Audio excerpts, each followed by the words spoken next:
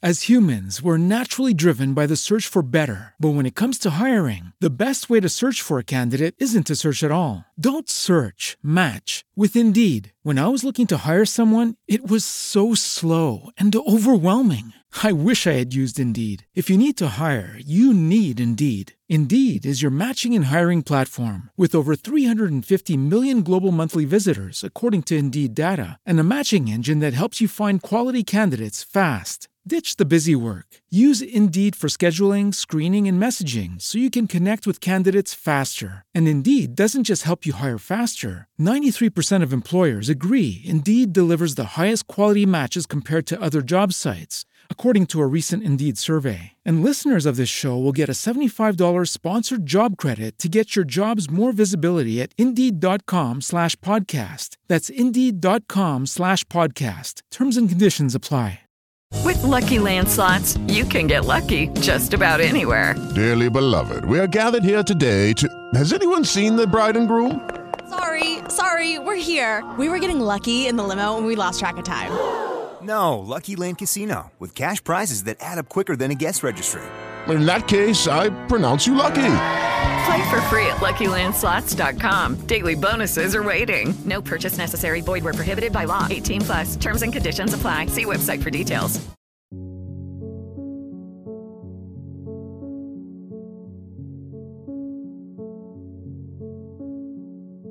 He was called Cold. That was the name that he was called by.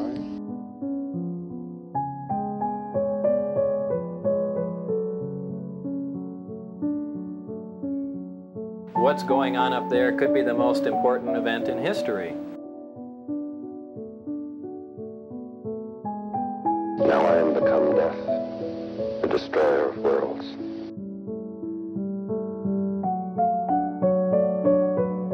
I said, I hope this is as close to hell as I'll ever get.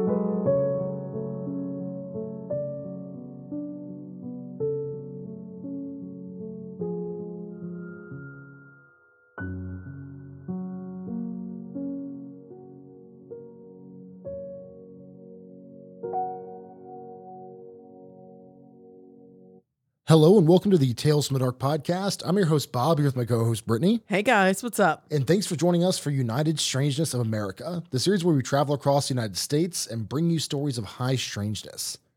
This week, we're diving into North Carolina, the Tar Heel state. I don't know what a Tar Heel is. I think it's a ram of some sort. I'll explain. Where, Brittany, I don't know if you know this, but it's illegal for grandmas to get intoxicated at bingo night.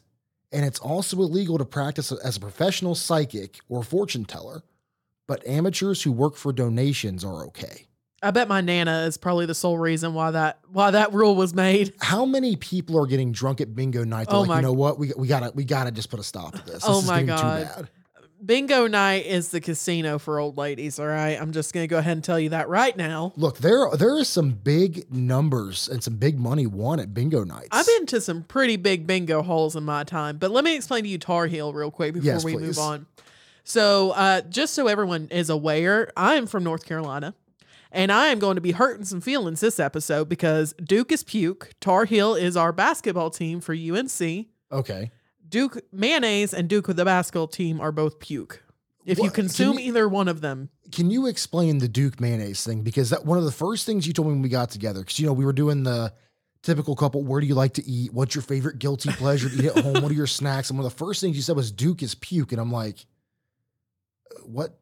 I don't know who that is. I don't live in the same state as you. Who is Duke? Is that your neighbor, an ex-boyfriend? No, the mayonnaise. And I was like, you were oddly passionate about this mayonnaise. And then it continued to come up for the past 4 to 5 years we've been together. And it's gotten to a point where I'm pretty sure we are going to get sued by Duke Mayonnaise for slander at some point. So can you please explain this we hate Duke Mayonnaise thing? It just tastes wrong. It don't taste like what mayonnaise should taste like. But I will tell you that, so it's a feud between people who like to eat Duke Mayonnaise and people who don't. But we can all join together and say everyone hates Miracle Whip. That's like the ultimate enemy. That's the thing is up here, that's all disgusting. People buy is Miracle Whip. That's disgusting. I had never heard of Duke Mayonnaise. I thought Miracle Whip was the mayonnaise and that was it. There was no other types. Duke is puke. Bingo nights are huge. pretty sure my Nana is the reason why that law was made. Let's move on. So for those of you who might be new here, Brittany, why don't you explain what this series actually is? Absolutely. So with this series, we'll be visiting each state to find localized stories of high strangeness in 3 categories: UFO, cryptid, and paranormal. By the end of this series, we want to be able to connect events and creatures from all across the country. Now, I couldn't have said that better myself, but how do folks get involved? This is a very viewer-driven series where ultimately the listeners at home decide what we cover and where we cover the next week. Absolutely. So if you go to Facebook and you join the Tales from the Dark group, we actually have a weekly vote for our listeners to decide the next state that y'all want to hear us cover. Okay. So the voting starts on Fridays and ends on Sunday night. And on Monday, we actually have a post where you guys can put your own personal stories, or you can put your favorite stories from that area. Yeah, like local legends, urban legends, that sort of stuff. Things right? you've heard if you're from there, things like that. Perfect. So let me ask you, I don't remember what it was like when we covered Ohio, because that was the first state we did. And I didn't, in my mind, I'm like, we're going to do Ohio last. I'm calling it now. Oh my goodness, I can't. But it kind of forgot that 90% of our listeners are from the state of Ohio. Then the rest are from Australia and UK for some reason. That's a weird... We have a weird demographic. I don't know how we targeted who we did, but I'm glad we did. Going into this episode, are you nervous with it being your home state? We talked about North Carolina, the magic of the South, the mountains, so much in this series. It's kind of become like what we're known for. Are there any nerves to overperform in this episode? Oh no, I'm on one. I'm ready to hurt some feelings from people who are from North Carolina. They'll know exactly what I'm talking about when we go over this. So you lived in North Carolina until you were, 19, 20 years old, something like that? Yeah, something around there. So let me ask you, because this has been a question that I've been waiting to ask you. How is it different from Ohio? Because it was interesting when we got together, we had a lot of discussions about rednecks and country culture and that sort of thing. And then I kept kind of telling you we have all that here. We have this here. You tell me, we're going out mudding or we're doing this, or the rednecks are doing this. We're out there in the ponds, trying to catch crawdads. Okay, we do that every day. What are you talking about?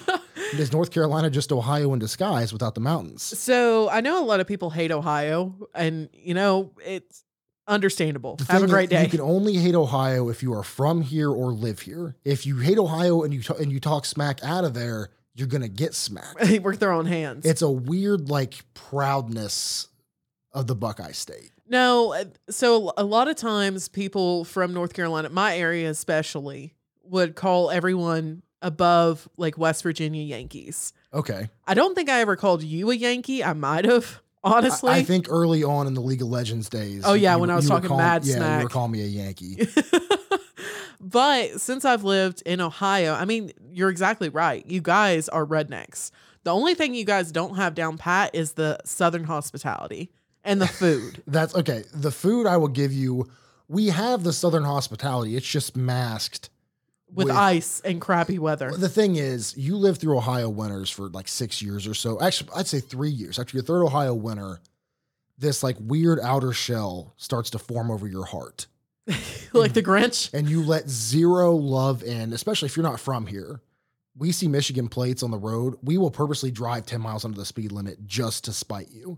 The only state that's worse is if we see California plates. We see California plates, we go out of our way to get you in trouble on the roads. It's like me with Florida. Exactly. And it's weird because we don't really have the Florida Leafers, which I know we're going to have to discuss at some point in this episode. Yep. We don't really have that rivalry. And it's weird because when I was a kid, the Ohio State-Michigan rivalry was huge. On-site war if we saw someone flying Michigan colors. It's kind of faded over the years. And we've all just come together to hate California. If there's one unifying thing in all these episodes, we could just annex California. For this entire series. Let's just put Puerto Rico over where California is now. We'll swap spots with Just do a little swapperoni. It'll work. I don't know. So walk me through, I guess, what was it like growing up in the mountains? Because we're going to be moving back to the mountains, not to North Carolina, because I can't afford those taxes. No one can actually afford. No one can afford to live in North Carolina. The people that say, "Oh yeah, I live comfortably in North Carolina." Roy Cooper is the worst governor I've ever seen in my life. Well, I saw a meme that's anyone who says that they live comfortably in North Carolina means that they live comfortably with $60,000 in credit card debt. Yes, that's exactly right. Roy Cooper is a horrible governor. I don't know why he's still in there. He's been in there for a long time. He needs to leave. Well, the tax situation, when you first moved up here. I was so confused. Well, because you were dreading, you're like, yeah, we had just gotten paid. You're like, hey, we can't afford to get new plates on the car. I'm like, we have $2,000 in the bank account. What do you mean we can't afford to go get new plates? And you're like, no, like the taxes, we can't afford them. I'm like, it's $47. What do you mean we can't afford them? And then you started to explain to me how vehicle taxes work and how when you buy a $16,000 car, you're actually buying like a $24,000 car with all the fees and the taxes and depending on how long you own it. Yeah. So I know we've had a rampage about this before, and I've actually had to cut it from the podcast. So I don't know if we've actually talked about this. Taxes in North Carolina are horrible, especially living in Western North Carolina. The poverty rate is very, very high. I actually worked for nonprofits in that area. And that helped with housing and that helped with food, clothing, shelter, things like that. Well, I mean, you worked at a nonprofit school system when I first met you. Yeah, I've worked at both. I've worked at a nonprofit school, which also assisted students with things like that. And I've also worked at a nonprofit for adults as well. Okay. So basically, when you buy a car, they count it as property, like a house. So I had a 2015 Toyota Camry, or Corolla, excuse me. 2015 Toyota Corolla. I had to pay, I want to say almost $700 for 1 year of taxes. My first year owning that car. 1 year I had to pay $700 just for the taxes, plus the plates, plus the registry.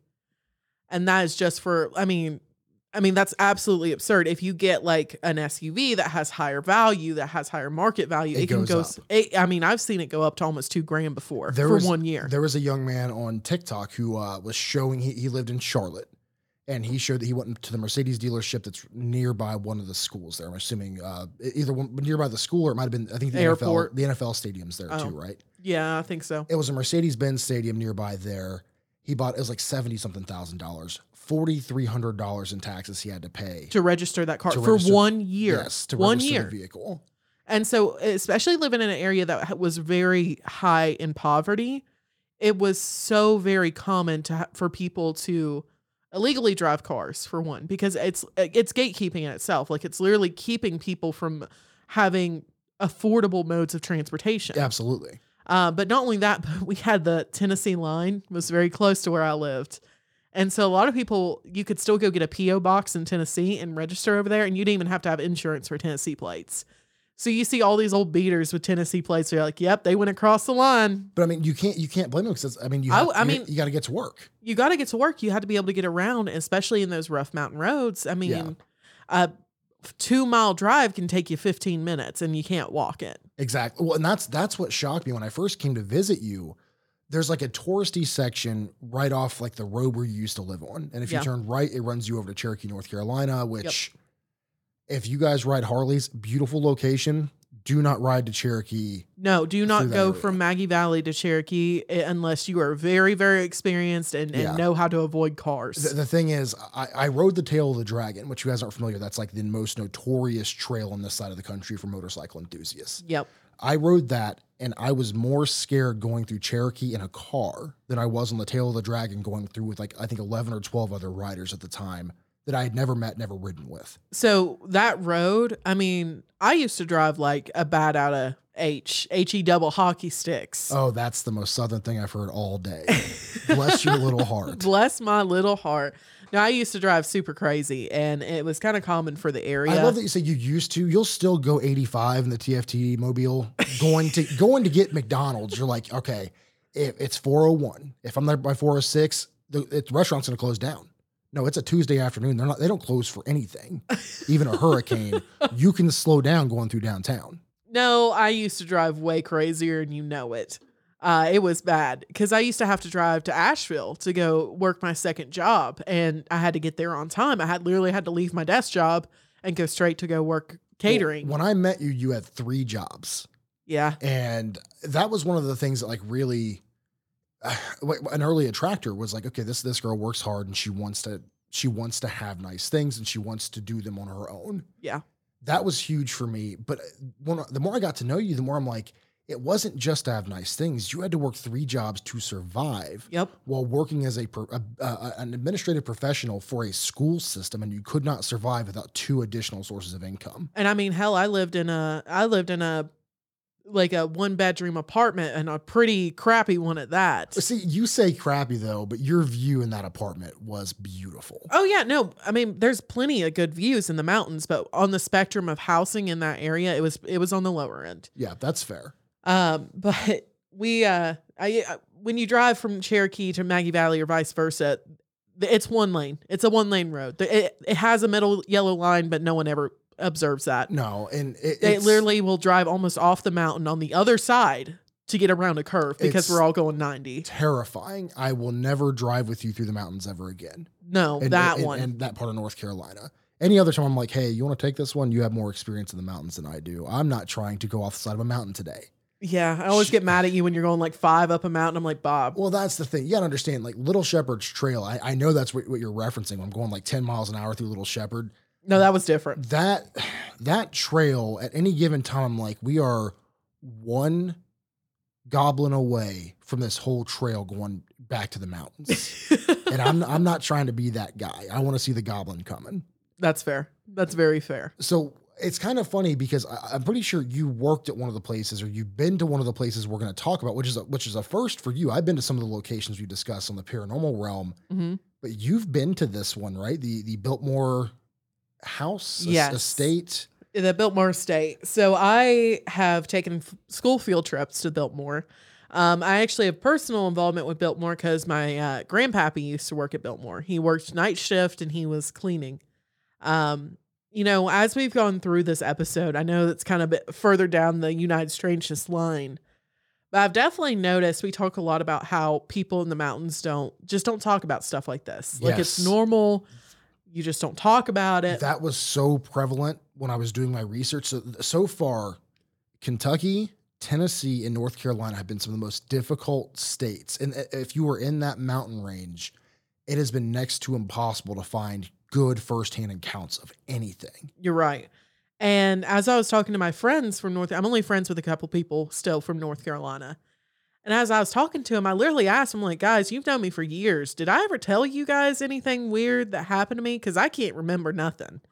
And the more I thought about it, when I was younger, I was around my real country side of the family. And as I got older. And when she says real country, we don't mean Duck Dynasty. We mean double wide on the back acreage of the property.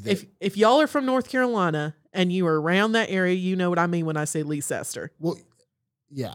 But you've shown me. And Sandy Mush. You've shown me some of these places on Google Maps, and I look at them, and my first thought is, if I was telling our viewers where to go to find high strangeness, I would use this place as an example of where not to go. Yeah. It's dangerous. It's really dangerous. Anyway, I grew up not really knowing a lot from my country side of the family as I got older. But when I was younger, I heard quite a bit. Now, the people I grew up with weren't... My mama was originally from the mountains, and she came back, but my guardian was not. And so she didn't really have that much Southern in her, I would say. Yeah, you met the her. roots weren't that deep for her specifically. Yeah. Now, your mama... Southern through and through. Yeah, 100%. That's the woman who, if she said, hey, come over for some cherry pie, I'm dropping everything because it's about to be the best cherry pie that's ever existed.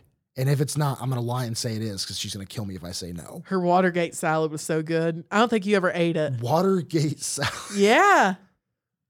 I hope that I'm just like ignorant and I don't know that's... Pistachio pudding, pineapples. I hope that they didn't name an entire salad after the Watergate scandal. I hope not either. I hope these are two different things. I hope not either. It's pretty good. Anyway. That's hilarious. So your grandfather worked at Biltmore. Yes, he worked at Biltmore. And so you remember how I told you when I used to stay at my granny's, I would sleep on the couch and wait for him to get home. Clyde. Yeah. I'd wait for Clyde to get home. And that's when I saw those weird movies about Rapunzel and how I told you about Patreon will know because we talked about it. Yeah, we've dove really deep into your North Carolina childhood over on Patreon. Yeah, so I knew some of the Brothers Grimm original version of Rapunzel because my granny had the renditions of the actual story, not Disney's side. Anyway, so I'd wake up in the middle of the night, see Rapunzel dying in the desert of exhaustion in her hair. Basically she got scalped Jesus. Okay. Do you not remember the story? It was messed up. I vaguely remember her getting scalped, but please go on. But anyway, he would come home and he'd scare me. He'd tell me like, oh, we got ghosts in Biltmore. He'd tell me about how he put up the Christmas decorations and how I think he told me at one point a whole Christmas tree, like one of the really big ones, all fell over onto one of the dining tables, the long ones. Oh, wow. And they had to clean it all up, and it was some kind of ghost activity. Well, I do want to give a shout out before I jump into the Biltmore story. A shout out to Matthew Bird. Matthew helped correct a lot of the weird conspiracy talk about Biltmore that was going around. Yeah, even I, like, growing up in that area, I mean, it's still talked about to this day. Yeah, you're surrounded by it. You're hearing the stories. And then the thing about the South is the stories spread and very quickly they become reality. And then the thing is, when it comes to, not necessarily with the Biltmore, this would be a bad example, but when it comes to cryptids and stuff, like the stories of one person that, they said, oh, I saw this was actually a bat or something. The story gets passed on, told so many times. It's like, okay, is this a real cryptid? Is this a bat? Or is this like an egregore situation where we brought this thing into reality because we believed in it so much? Most likely. But yes, continue with Biltmore House. I've been there. It's creepy. I don't really like it very much. The photos that you showed me and I looked up are eerie. But again, thank you, Matthew, for correcting some of the weird like conspiracy conversations that were going around, because it turns out they weren't correct. And Matthew Bird, this guy never ceases to amaze me. Of his history knowledge? Of his the historical value of Matthew is so weird. Because I never thought that he'd have so much rudimentary knowledge and obsession over something like the Biltmore estate in Asheville. And I don't claim Asheville, by the way. No one claims Asheville.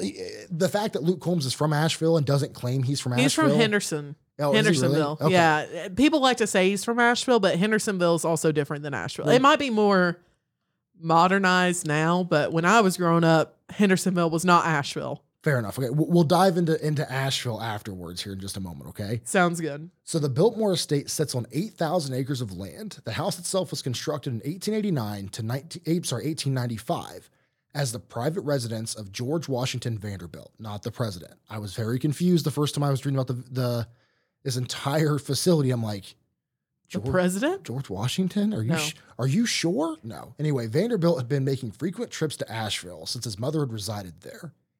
Each time he visited, he fell more in love with the city and the scenery surrounding it. Not so much the city for me, but the scenery. The drive to Asheville from the Great Smoky National Park is beautiful. So much so that he decided to construct a summer home. By the way, that is a flex of a summer home. Yeah, that estate is very sprawling. Yeah. His older siblings had already built summer homes in their own right in New York and Rhode Island. Both respectively. But George Vanderbilt wanted something that he wanted to call his summer getaway home, heaven away from hell. And thus the idea of Biltmore was conceived. You might think that the Bilt in Biltmore is a play on his family name. However, this is not the case, but he does pay homage to Vanderbilt's Dutch heritage. Biltmore is a combination of De Bilt, a region of the Netherlands where the family originated from, and a more Anglo-Saxon reference that roughly translates to rolling land. Vanderbilt purchased many acres of land, part of the estate's property. This included various farms and even cemeteries. So this is something that Matthew didn't bring up and I thought was kind of weird. According to this article and a few others I referenced, apparently during the construction of the Biltmore estate or the Biltmore house, they kind of go back and forth. Some of the cemetery's headstones, they were completely removed and the land was dug in and they made like personal gardens that had different themes. I just don't like the Biltmore. I don't like them. It's eerie for sure. I don't know why. I've always had a bad feeling about the estate. And like I said, I've taken multiple school trips up there. My granddaddy used to work up there. I just don't like it. I mean, but we just said yesterday, if your gut's telling you something, you should listen to your gut. Yeah. I just don't like it. Yeah. So construction of the house began in 1889. To keep the construction going at a steady pace, a woodworking factory and a brick kiln were both added to the site.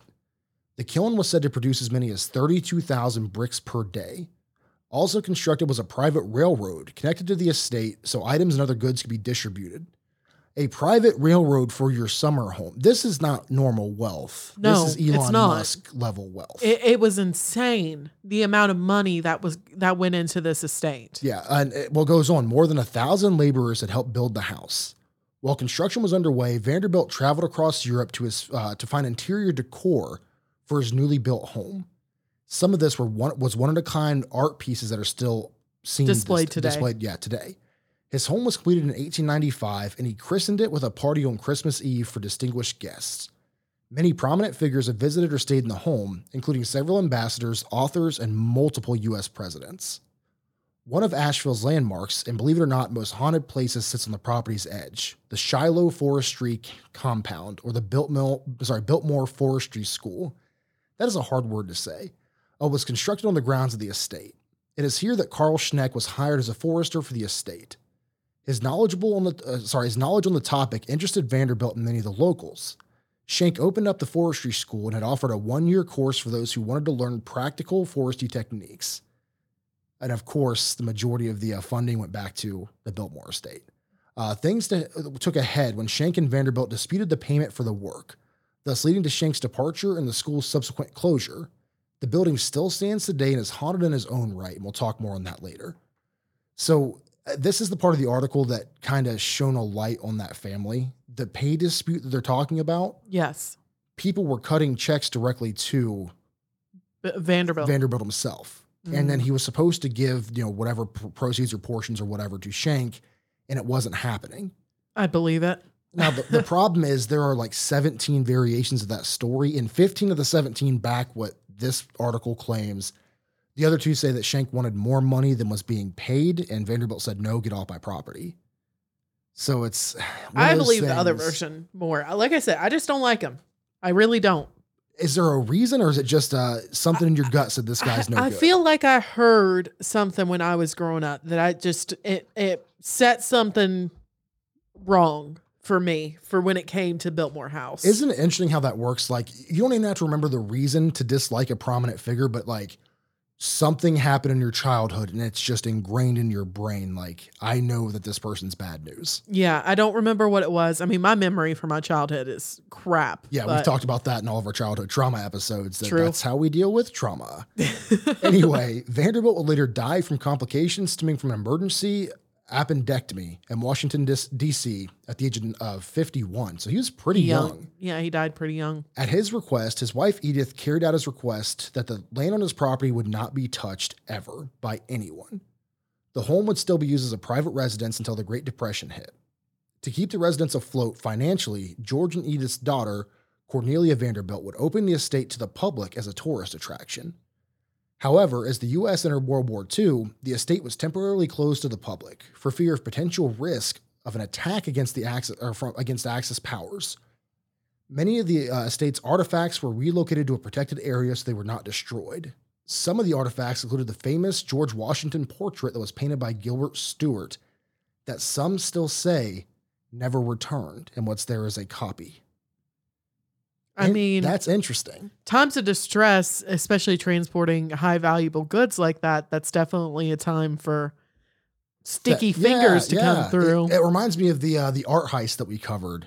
Yeah. Like months ago, or almost a year ago at this point. It's been quite a while. The Biltmore estate continued to be maintained by members of the Vanderbilt family, including the sons of Cornelia. Her son John Cecil lived in the house until his passing in 1956. His elder brother George also lived in the home until 1956. However, it wasn't long until the youngest of Cornelia's children would soon occupy and maintain the home and make it way more profitable. The estate became a historical landmark in 1963, and as of today, the estate sees more than 1 million visitors per year. But how many of them have witnessed strange activity or heard or seen something about spirits roaming the halls?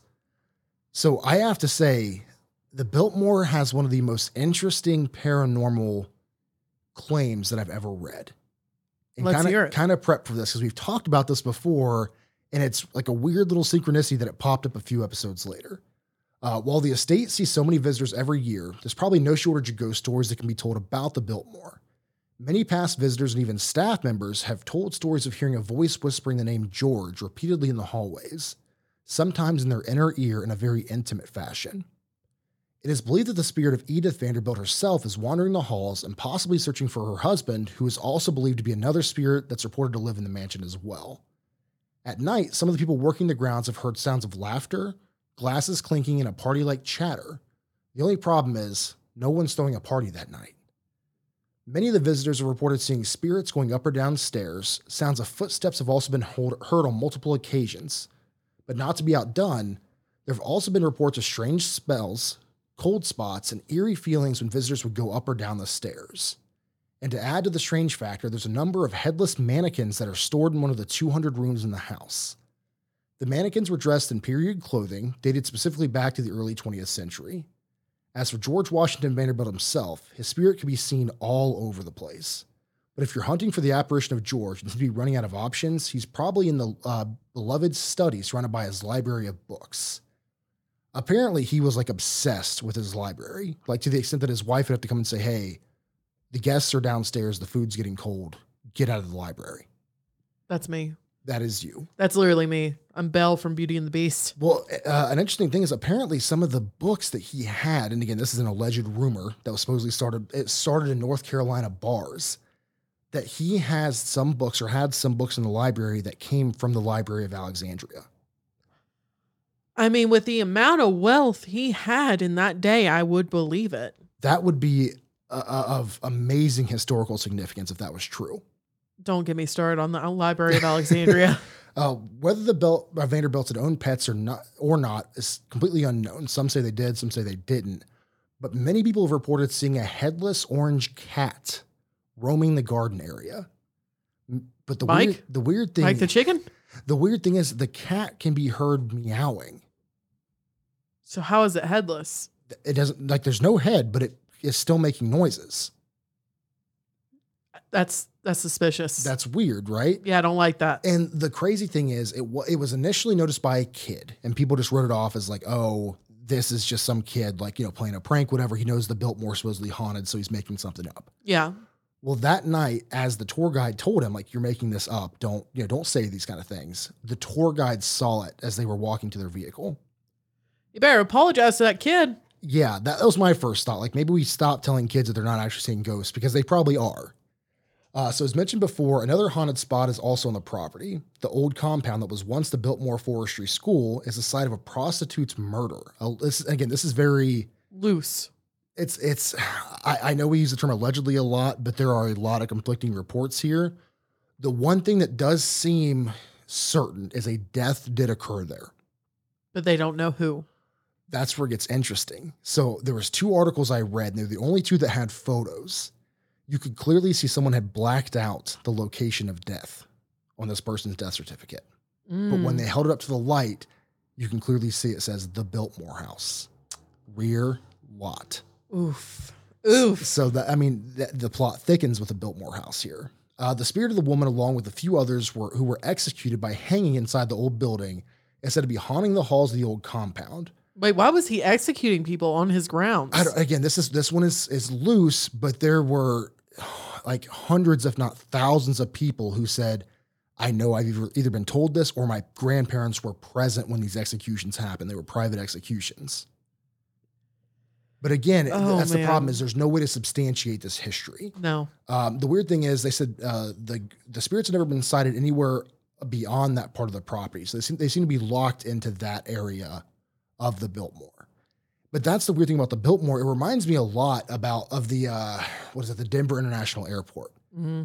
Are they just playing into the stories of the locals to try and drum up more business? See, I personally never would think that. But then again, I'm close to this kind of story. Exactly. But the reason why I say no, I don't think they're playing on the ghost side of it is because Biltmore is huge. They have their own vineyard now. They have their own 4-star, 5-star restaurant or something crazy that. There was an aerial photo of the Biltmore showing how large it is, and the entire estate is the same size as downtown Asheville. I believe it. I would absolutely believe it. Yes. So Asheville, North Carolina, before I go into our second and last paranormal topic here, is the hipster capital of North Carolina. I do not claim Asheville. Asheville is not a good representation of where I'm from. So if you go to I saw this, the Asheville Civic Center, their Facebook page, they have in parentheses Little California is what they're claiming. I'm offended. Don't get me wrong. I'm always happy to see a town thrive, especially in an area like Western North Carolina. Yeah. But They just completely, a lot of people and a lot of businesses just completely disregard the actual history of Western North Carolina. So when we went there, you took me there, we met your friends in a bar. And first off, that was the most uncomfortable I've ever been in that setting. But nothing about it said North Carolina. No. And that's what I mean. Like not with your friends, but the bar itself. No, it's completely different. And I don't like it. Like I go there to go shopping. Yeah. And I think everyone from Western North Carolina goes there to go shopping. Because apart from that, you can go to like the, Roses. Roses. But you can go to like the tourist traps, the 4 t-shirts for $20 places. But there's just not a whole lot about Asheville that says we're in the mountains. With the exception of the scenery, you take away, you put some blinders on, you're going to think that you're in like a California town. You really are. Sure. You really are. And yeah. It's weird because I hear so many country artists say, yep, I love North Carolina. I go out in the sticks. I go out to Asheville, and it's like you went to the sticks in Asheville. That if you ever hear someone say they're from the country and they say, yeah, I went out to the sticks. I was in Asheville. Yeah, I was out in the sticks. Yeah. Okay. Punch him in the mouth for me. Yeah, you're out in the sticks with your $17 cappuccino. Literally. All right. So the last thing I want to talk about, this will be a little shorter for paranormal. It's got to be, and this is not our ghost typical stories here, but it has to be North Carolina folk magic. Tell me about it. So North Carolina has a rich tradition of folk magic, but what is folk magic? A lot of things in life are simply unknowable. Magic is a practical way of dealing with the unknowable. I love that definition. That was beautiful. That might be my favorite new way to describe magic to the uninitiated right there. Yeah. It gives us ways to deal with the things we cannot know. These magical practices are specialized ways of using wands, objects, or actions to prevent, interpret, or influence events which have no obvious source or are outside of an individual's control. I like this person. This is from NorthCarolinaGhosts.com. This is ran by the state.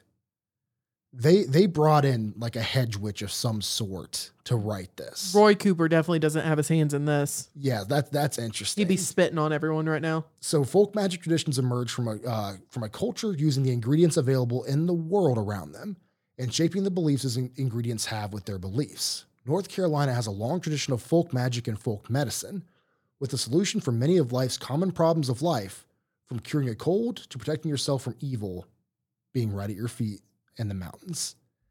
So they use bottle trees, which I've never seen one of these before. Bottle trees, it's where you literally take an empty bottle and put it on a barren tree branch. I've seen that in the sticks before, but I've never personally done that. So this is where it's interesting. Some people claimed that that's how you knew you were about to walk up on a moonshiner den. First off, no shiner is gonna mark his territory and make it easy to find by putting a bottle on a tree.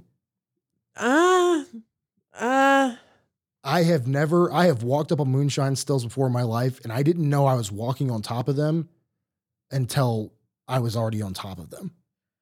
They usually got warnings, but it's not like it's definitely not going to say Uncle Bill's moonshinery ahead, there's stuff that they do to mark off their grounds. I mean, yeah, just like a jar on a stick ain't going to tell you which direction their still's in. You just know you're not supposed to be in that area. Okay, that makes way more sense then, because that wasn't how it was described, but now that you say it, that makes way more sense. And speaking of moonshiners, we can't talk North Carolina without talking Popcorn Sudden. We have to pay our respects to the late, great Popcorn Sudden. Yeah. The man, the myth, the legend. I still will not buy from any of those Tennessee moonshineries. Yeah, the Smoky Mountain. You have a hatred for like Smoky Mountain moonshine. I won't do it. So also used as pokeweed, which is this. I'm showing Brittany because I don't really know what this is. It's like little black bulbs that are found. Oh, I had that growing outside my house. So apparently if that grows near your home, it has to be planted. It's not something that like falls off and then plants itself. It's a special type of seed that has to be planted, but it's used to ward off evil spirits. Oh, I had a huge bush by my house. It should have gotten the evil spirits from within though. And then you have Jesus. That's a diss. The other things that they consistently discuss are loose stones that fall. That was very commonplace in the very early stages of North Carolina. When there was a mudslide, they would go and collect some of the loose stones and they carry them in their pocket.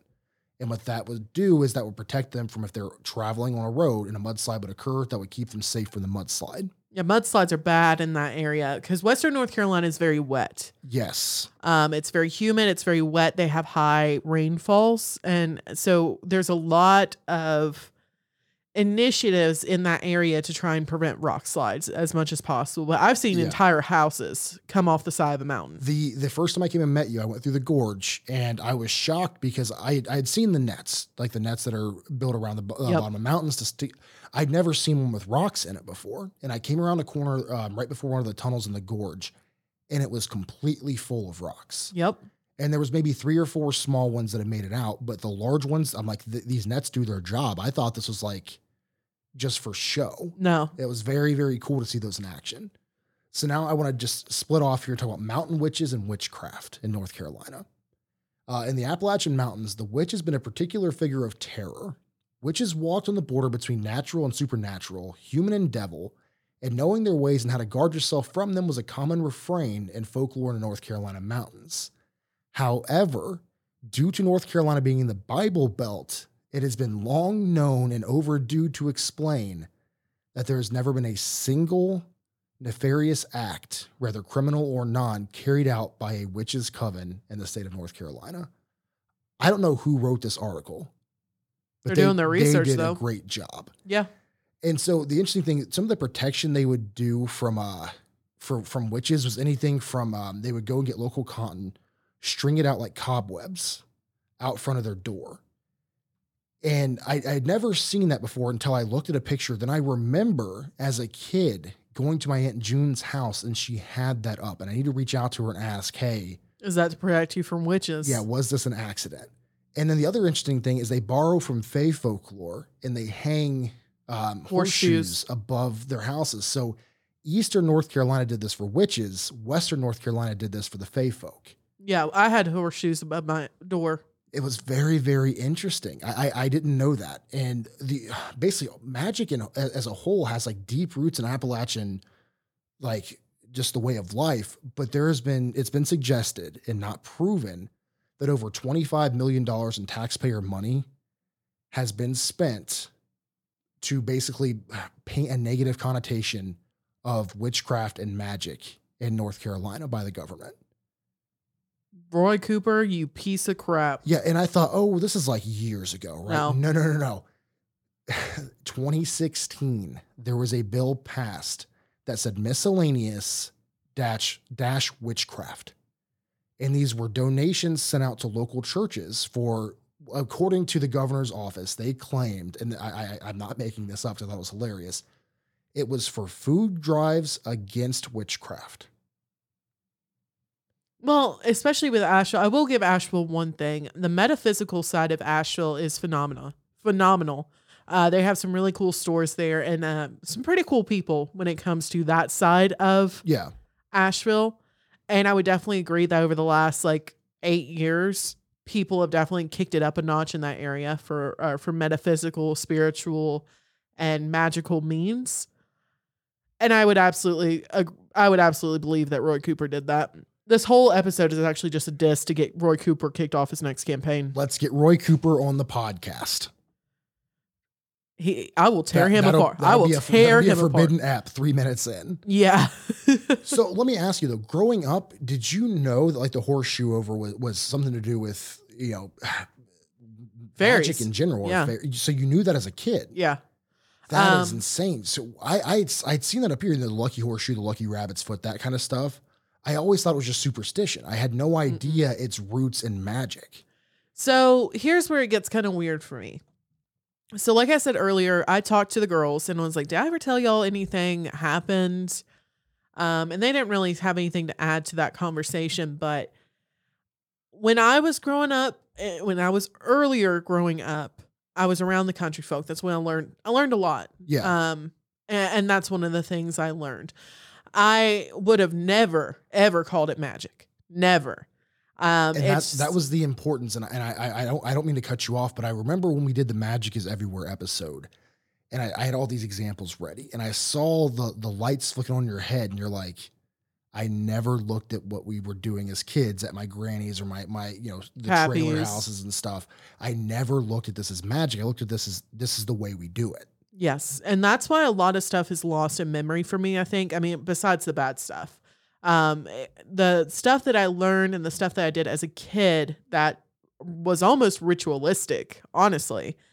It was normal. And it was a part of the environment. It was part of the culture of the way I was growing up. So it never stuck out to me as, hey, I'm doing something that has to do with high strangeness. Well, what I love is, have you ever heard of a Carolina ring knot for fishing? Carolina ring knot? Carolina ring knot. It's a type of fishing knot. No. So there's Carolina rigs and there's the Carolina ring knot. The Carolina ring knot, you're supposed to use soil. So you tie your knot up, you get soil, mud from the ground that you're fishing on your hands. You rub that on the knot line, right? Before you tie the knot all the way. So this goes all the way back to Tibetan folklore. That's the insane part. Tibetan folklore and magical beings rubbing soil and dirt on their hands and on their fishing rods and their lines in hopes of pleasing the nature spirits to help them catch fish. For bounty, yeah. And this came all the way to western and eastern North Carolina, to the coastlines. I ain't never heard it called that before, but I'm pretty sure I saw my uncle do that before. And if you ask him why he's doing it, He won't know. I guarantee he would say, makes the knot better. And then you think about it, you're like, you're putting dirt in a knot. How does that make it better? That doesn't make any sense.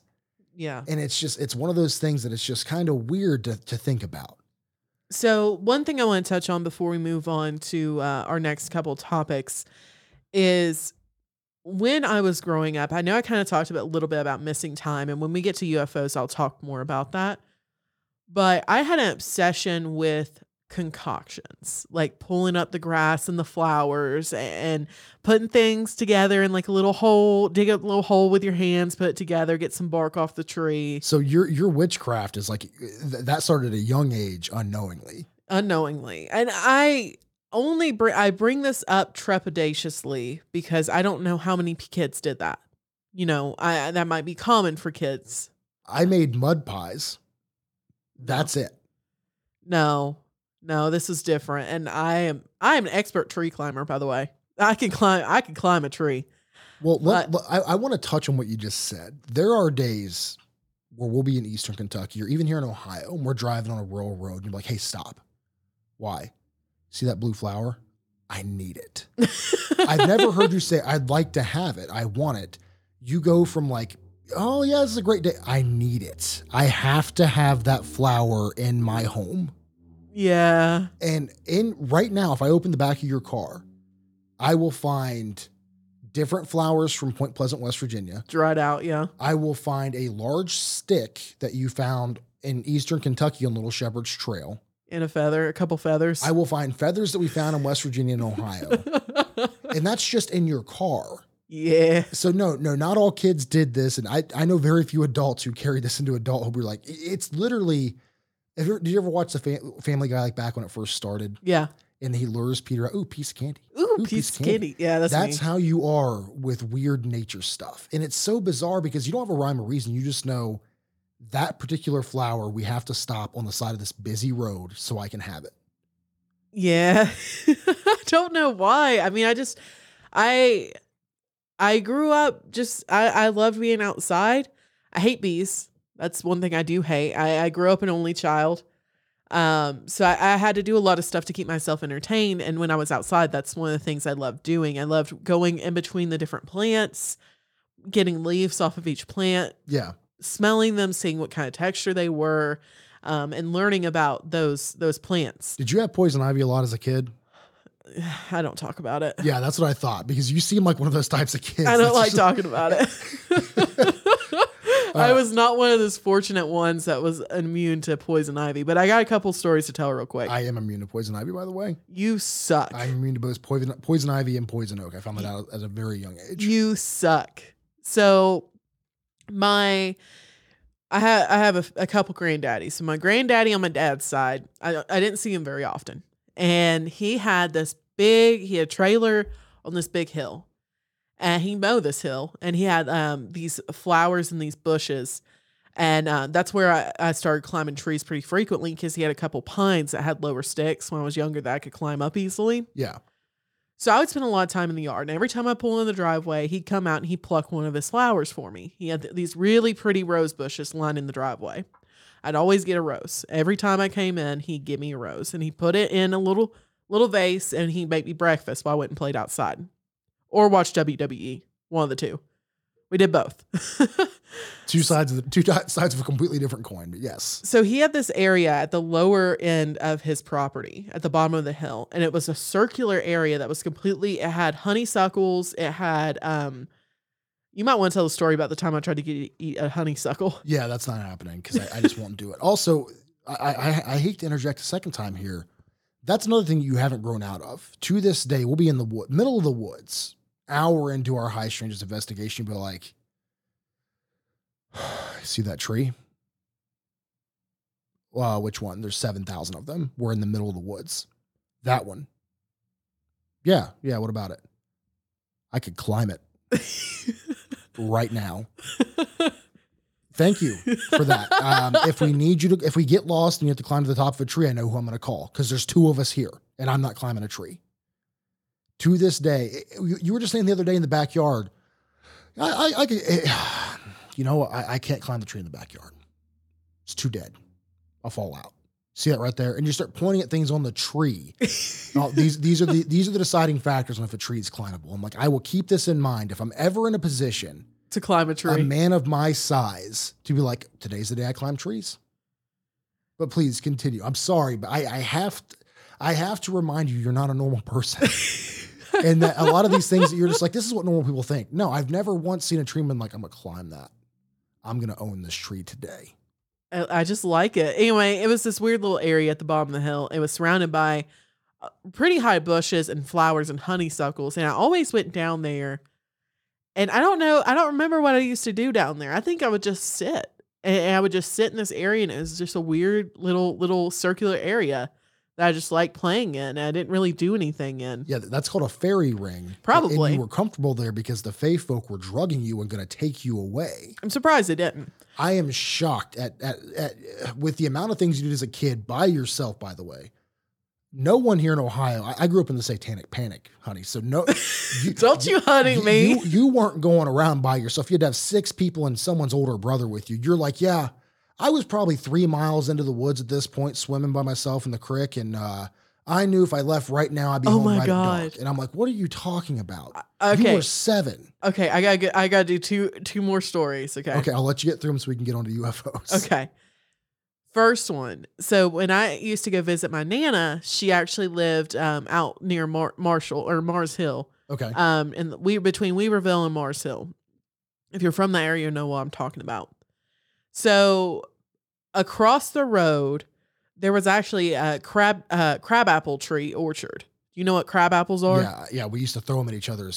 As humans, we're naturally driven by the search for better. But when it comes to hiring, the best way to search for a candidate isn't to search at all. Don't search, match with Indeed. When I was looking to hire someone, it was so slow and overwhelming. I wish I had used Indeed. If you need to hire, you need Indeed. Indeed is your matching and hiring platform with over 350 million global monthly visitors, according to Indeed data, and a matching engine that helps you find quality candidates fast. Ditch the busy work. Use Indeed for scheduling, screening, and messaging so you can connect with candidates faster. And Indeed doesn't just help you hire faster. 93% of employers agree Indeed delivers the highest quality matches compared to other job sites, according to a recent Indeed survey. And listeners of this show will get a $75 sponsored job credit to get your jobs more visibility at Indeed.com/podcast. That's Indeed.com/podcast. Terms and conditions apply.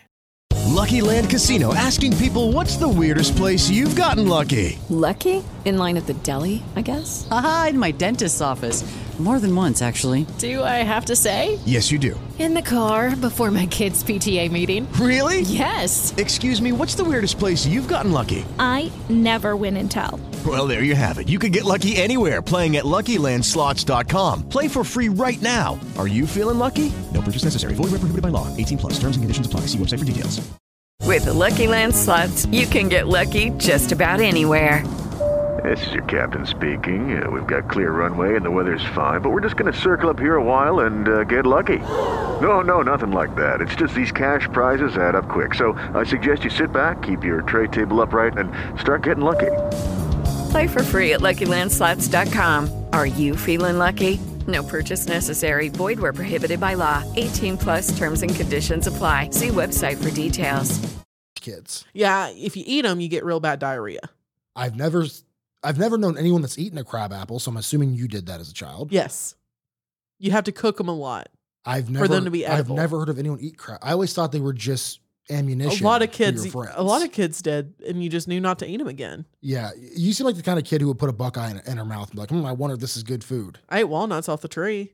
You throw it against the tree, crack it. Yeah, you can't eat Buckeyes. They're not something that you eat. I was just telling you. Okay, continue. So they had this crab apple orchard that was right across the road. It went down a hill, and there was my Nana lived in like the elderly apartment complex that was like income based. Yeah.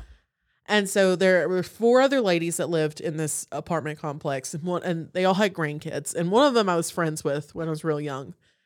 And so she actually took me through the crab apple trees and down the hill. And if you turned right and kept walking, there was actually a playground on the other side. I don't know how far we were walking. It was dark. The canopies of the trees were like blocking out the sunlight. This is why you don't have a problem doing what we do at night. Right? So we walk through the crab apple trees, and we get to the playground and we play on it for a little bit. And there's these guys pull up in this older sedan and start walking towards the playground. And I told her we need to get out. So we ran. When we ran back, we looked behind us. No one was there. So when we looked on the left-hand side would be back up the hill towards the apartments. To the right would be down further towards the bottom of the hill, basically down into like a forest. The playground was behind us. We looked to the right. There's a black bear sitting in between the trees, eating some of the crab apples. That bear is going to make a mess later. So I think animals can eat it. It's just humans, if you eat them, you get diarrhea. That makes sense. But there was a whole black bear sitting down there. We had to bolt up the hill, and I got my butt beat when I got back. I was red. I'm surprised my Nana didn't come outside and get a switch for me, because it was bad. I thought you meant for the bear. I was like, hey, your Nana was... Oh, she would have. She was the Chuck Norris of the South. Okay. She was mean. My Nana was a mean woman. But yeah, I almost got kidnapped on the playground, came back through, almost got ate by a bear, then got beat by my Nana. So you do have a history of bears almost attacking you in the darkness. Hey, that's on you. No, that's on Matthew. That's a different conversation for a different episode. Last story, I spent the night with one of my friends, again, when I was younger. She lived in a trailer park. We broke out of her window of a bunk bed. Of course you did. She had a bunk bed. We broke out of the window, and we went out to the creek that was by the trailer park, which is a bad idea. I know that water was not sanitary at all. It's not even like North Carolina creek up to standards. We break out. We go night swimming. I drop into a hole right by the creek and lose one of her shoes. Oh. Down the creek. And I slid open my heel. So we had to go outside the next morning. We had to climb back through the window. I hope you were up to date on your tetanus shots, by the way. I hope so. I don't remember. So we had to climb back through the window with my heel bleeding. And then we had to go get dressed in the morning, go outside, and then come back in and pretend that I just slipped my foot so her mom would actually doctor it up. Oh, okay. Then we walked another time. I don't think it was the same night. We walked all the way down the creek, almost back to town. And we actually went through like this tunnel area that almost looked like it had like runoff pipes on the side. And it was concrete. So like if we had a slide or a floaty, we would have went up and down like half piped in this creek area, walked all the way down and walked all the way back and didn't get back till dark. So I have some bad news for you. That was a sewer line. Yeah, I know. Okay. I just wanted to make sure that you knew that as an adult, because that's 100% what that was. A sewer line. I just didn't want to say it. Well, now we all know. Now you know. Deep, dark secrets. All right, let's talk UFOs. And let me just explain this for a second. I could not find a single article that didn't make sure you knew North Carolina is the 10th most UFO spottings in the entire country. Go North Carolina. First off, it's not a contest. Second off, who's making these lists? We've discussed. If it's not from MUFON, it's not a real list. I think for MUFON, North Carolina is pretty high up there, but at the same time, it's hard to get people to talk about it, at least from where I'm from. Because it's normal. The one thing I'll say lights are normal. Where you lived in West North Carolina, the sky was beautiful. The only thing I've seen that's even comparable has got to be Eastern Kentucky. Yeah. But where you were from, like you could, if something was in the sky, you would see it. And Yep. that was always really cool to go visit you, especially to ride through like in my Harley at night. That was always something like really, really cool to see. So, okay, let's talk UFOs. A man taking a time-lapse image of the Milky Way also captured a series of odd light swirls in the sky. And the resulting footage has ignited talk of UFO activity in North Carolina's Outer Banks. Is that, I'm guessing, the coast? Yeah, Outer Banks is the coast. It's where rich people go on vacation. I was not one of those. I've never seen the Outer Banks. Okay. Artist Wes Snyder is well known in the Southeast for his coastal photography, particularly the images taken at night. But even he's at a loss for what the rotating red trails might be. The lights are seen multiple times in his video, always along the horizon, and they appear to be circling something. So initially I thought, okay, this is an aircraft. This is pretty easily to explain. But it seemed like they all had a center point of origin. So like almost like how we rotate around the sun, like they were rotating around something, but then they periodically are changing direction to rotate the other way. Interesting. Yeah, it's I've never seen anything quite like this video before. Snyder said the movement defies easy explanation. When taking into account the time-lapse process, each photo is taken with a 10-second exposure with 1 second in between.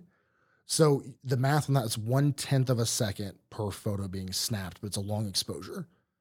He says, I've caught thousands of plane trails, and I've never seen any of them looking like this, so I'm certain they're not your typical aircraft. I've caught these trails before in several other time lapses, but I've yet to figure out what type of plane they are or what would have this capabilities. And oddly enough, it's always in North Carolina. And he says that in the Outer Banks, it's not too far from a bombing range in eastern North Carolina, and it's known for lots of military aircraft. But when shown to the local Air Force officers, they said, we have nothing that does that. We have no idea what that is. And then the very next day, it's a weather balloon. And then they followed back the next day and said it was a weather balloon. No, they didn't, but that would have been hilarious. Swamp gas over the ocean. And now I know people are going to be expecting the Brown Mountain Lights. If you're new to the Two Tales from the Dark, we did a full deep dive. And when I say deep dive, I mean we spent weeks researching and finding the best possible scenarios. We try to debunk the Brown Mountain Lights. It can't be done. Yeah. It's something I haven't spent a lot of time up there. Yeah, personally. So if you guys want to hear our theories on the Brown Mountain Lights along with just basically a deep dive, I think the episode might just be titled The Brown Mountain Lights. Yeah. So, okay, so this is another one here. What is being described as a huge UFO mothership was caught on film in North Carolina, according to the Charlotte Observer.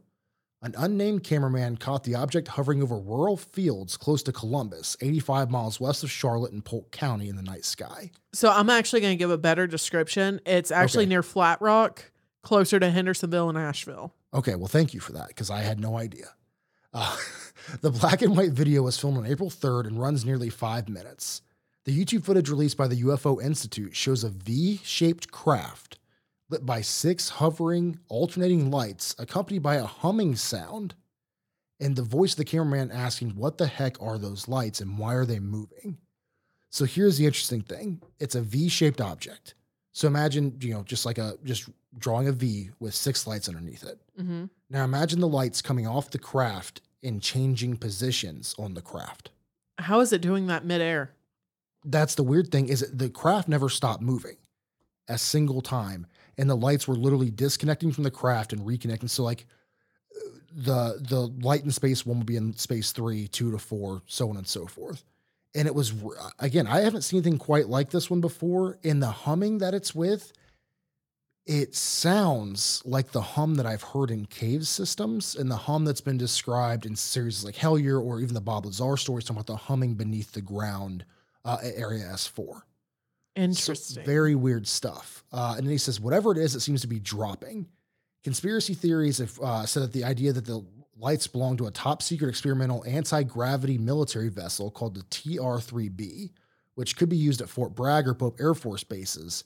But the Air Force says that craft doesn't exist. Also, if that craft did exist, it wouldn't look like that.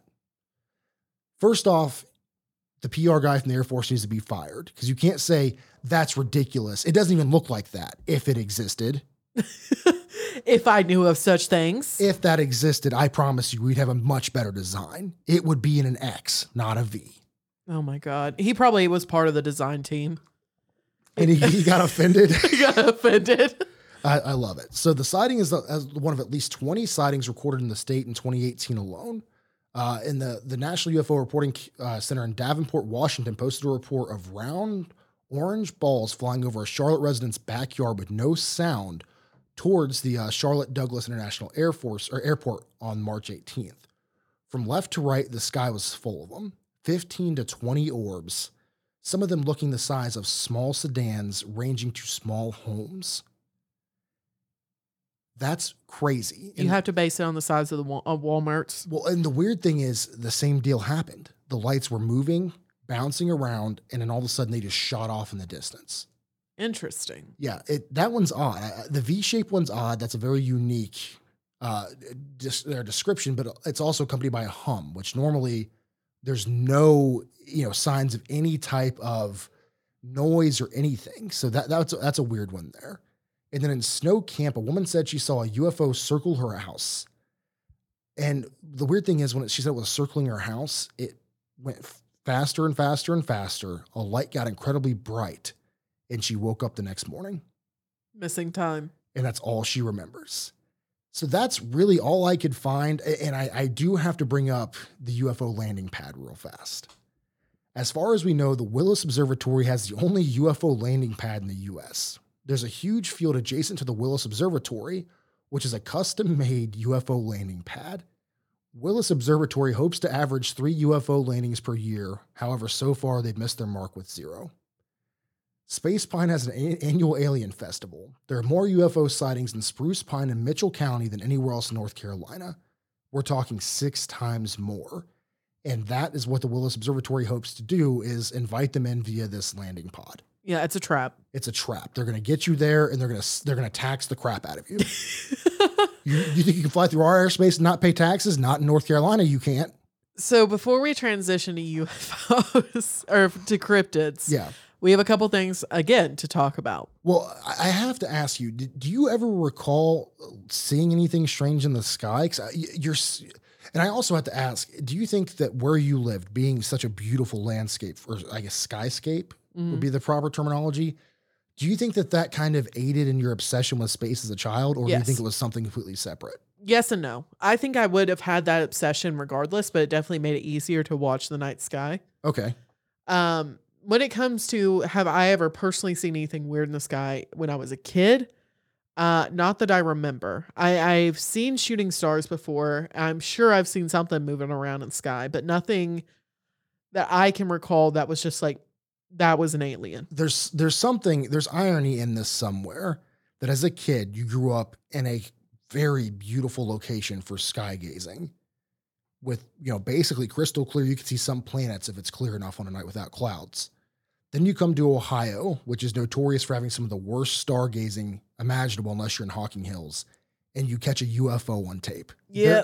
After you became a podcast host and YouTuber that's kind of circulates around only covering UFO content, there's some irony in there somewhere. Yeah, I had a telescope when I was a kid too. I just didn't use it very often. No,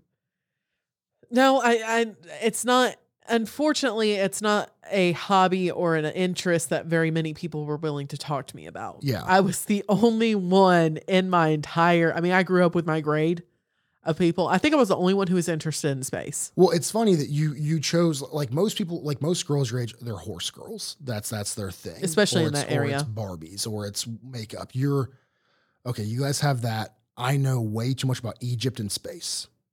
If the aliens come down, I can point out constellations to them, and I can definitely tell them who Horus was. Those are 2 things I can definitively do better than you can. You know what's funny about that? I also had Barbies and I had Hot Wheels as well. And then I also was playing like Crash Bandicoot as well. You were a much busier child than I was. I was just like microwaving Furbies and stuff as a kid. You had like at the age of 7, you had more cool interests than I did at like 16. Ayo. Anyway, the story. Yes, tell us the stories. I'm sorry. So I kind of hinted at this last United Strangest episode. So when I was really, really young, I went to basically this compound. I visited a couple times. It was family on my dad's side. My great aunt Opal, she lived in a trailer on here. And then there was also a wooden cabin at the very end of the road. I just love that all of your family has the most country names. My great aunt Opal, by God. It sounds like you're making these people up. And I know you're not because I've met your family. You've literally seen pictures of all these people. But from the outside looking in, the listener's probably like, who names their kid Opal? Really? Well, Really, she was Brittany? my Nana's sister-in-law, I want to say. And I think she split from their brother and she kind of stayed in the family. Yeah. So she always gave me candy, like hard candy. And so I loved going by her trailer. But at the very end of the road, I'm pretty sure it was my Nana's brother who lived at the end of the road. And he died while I was really young. So if you go around, it's literally a holler. Like we've shown some pictures in the group of a holler. It was literally a family holler. Like we knew everyone who lived in this little compound. So the trailer, if you drive up, the trailer was on the left-hand side and you kept going around a bend and kept going straight. And there was the wooden cabin in the back. Now, anyone who knew me in the South knew that one of my favorite foods is canned green beans. It still is to this day. And I'm not talking green giant green beans. I mean good old Southern canned green beans that you got from the garden. Jar. Yeah. Okay. Yeah. They always gave me a bunch. All right. So that was a pretty cool place to go. On the left-hand side. It sounds like you're just sticking to the family members who gave you food and other miscellaneous trinkets as a child. I'm pretty sure you're a fairy yourself. Like, do you have any coins to offer? What about green beans? The succulent green beans from the fields? Yes, I would like to take them back to my family at my compound. I mean, I'm sorry, I would like to eat some, please. Also, what are your names? Opal, I know you're making that up because you know I'm a fairy. Thank you. Probably. I mean, I don't know. I don't remember much, but anyway. So on the left-hand side, there was a farm. They actually had like rows and rows of corn, and they grew a bunch of vegetables. One thing I remember very specifically about this farm is there wasn't really a barn that I could see or remember. A lot of their tools were either like inside the house or were like right outside the house. A lot of yard junk, stuff like that. I remember going through the corn and walking through this corn, and it was surrounded by mountains. Like literally it was in a valley, and 3 of the sides were mountains all around it. And then the other side was just a house. And I got lost in this corn. And I don't remember what happened when I got lost in this corn. I just remember getting back to the house at dusk, and they were screaming for me. Yeah. Didn't know where the hell I went. Didn't know what happened. And that's all I remember. See, that's... As humans, we're naturally driven by the search for better. But when it comes to hiring, the best way to search for a candidate isn't to search at all. Don't search, match with Indeed. When I was looking to hire someone, it was so slow and overwhelming. I wish I had used Indeed. If you need to hire, you need Indeed. Indeed is your matching and hiring platform with over 350 million global monthly visitors, according to Indeed data, and a matching engine that helps you find quality candidates fast. Ditch the busy work. Use Indeed for scheduling, screening, and messaging so you can connect with candidates faster. And Indeed doesn't just help you hire faster. 93% of employers agree Indeed delivers the highest quality matches compared to other job sites, according to a recent Indeed survey. And listeners of this show will get a $75 sponsored job credit to get your jobs more visibility at Indeed.com/podcast. That's Indeed.com/podcast. Terms and conditions apply. What's interesting about that is it's that's classic missing time. And we are very slow to label things that happen to us personally as paranormal or ufological. We are just, we don't want to believe that it happens to us because it's almost unbelievable. Oh, the paranormal and the UFO podcasters had a UFO event. It's almost unbelievable. That's why we only really publish what we catch on film. But what I will say is when we moved, we used to live out in the, pretty rural part of Ohio before we moved to our current house. The corn. Yeah. I remember. When you moved out there, I remember we went and looked at the house. The corn hadn't been harvested yet. And you were staring at it. And that was all I could tell you were physically bothered. And so I'm like walking the property and looking around, making sure that everything looks, like, oh, this is a place we could live. Sure. Well, you were staring at the corn, didn't really want to go in the house for the first 10 or so minutes. And I could tell like something was wrong. And on the way home, you were just like, I hate cornfields. I can't stand them. And it wasn't until we moved here and I heard the story about missing time that I understood this is a deep-rooted fear that I don't think you remembered you had. No. Because we had consistently talked about, Ohio cornfields. That's the big meme. So, well, if you drive long enough, you can see the second cornfield. That's kind of the joke, because that's all Ohio is. And they're not entirely wrong when it comes to Midwestern Ohio. But it was really intriguing. And like I said, I didn't understand why until you told me this story. And that's a fear that even to this day, when we're in Eastern Kentucky, caves, you're all in. Old abandoned warehouses, you're all in. Woods in the middle of the night that we know there are bears and potentially killer rednecks, no problem. Going through half of an acre of corn, nope, I'm not doing it. There's nothing you can do to get me to go back there. And it's very interesting because as we cover more UFO cases and we learn more about missing time, you're just like most of the contactees. They don't know why they have this innate fear. They know that something about this happened. Something bad happened here. And their body's saying, stay away from this at all costs. And you're the same way when it comes to cornfields. And again, we're not saying you were abducted by aliens or anything crazy, but we're saying that there's got to be a reason for your fear of cornfields. Especially considering, like, I grew my own plants growing up as well. Like, we had you saw how big that backyard was. That backyard was an entire garden. Yeah. Oh, yeah. But we only had like three rows of corn so you could see through it, so I didn't have an issue with it. It turns out you're the reason the corn never grew, because they would I would sabotage it at night. You go out there and pee on it or something. Yeah. I'd be sleepwalking and cut it down. Yeah, so I don't know whatever happened to my Aunt Opal or anyone in that area. I don't know. I don't even remember their names for the most part. As it turns out, this is all a cover story, so no one finds out that your Faye compound is actually in that valley.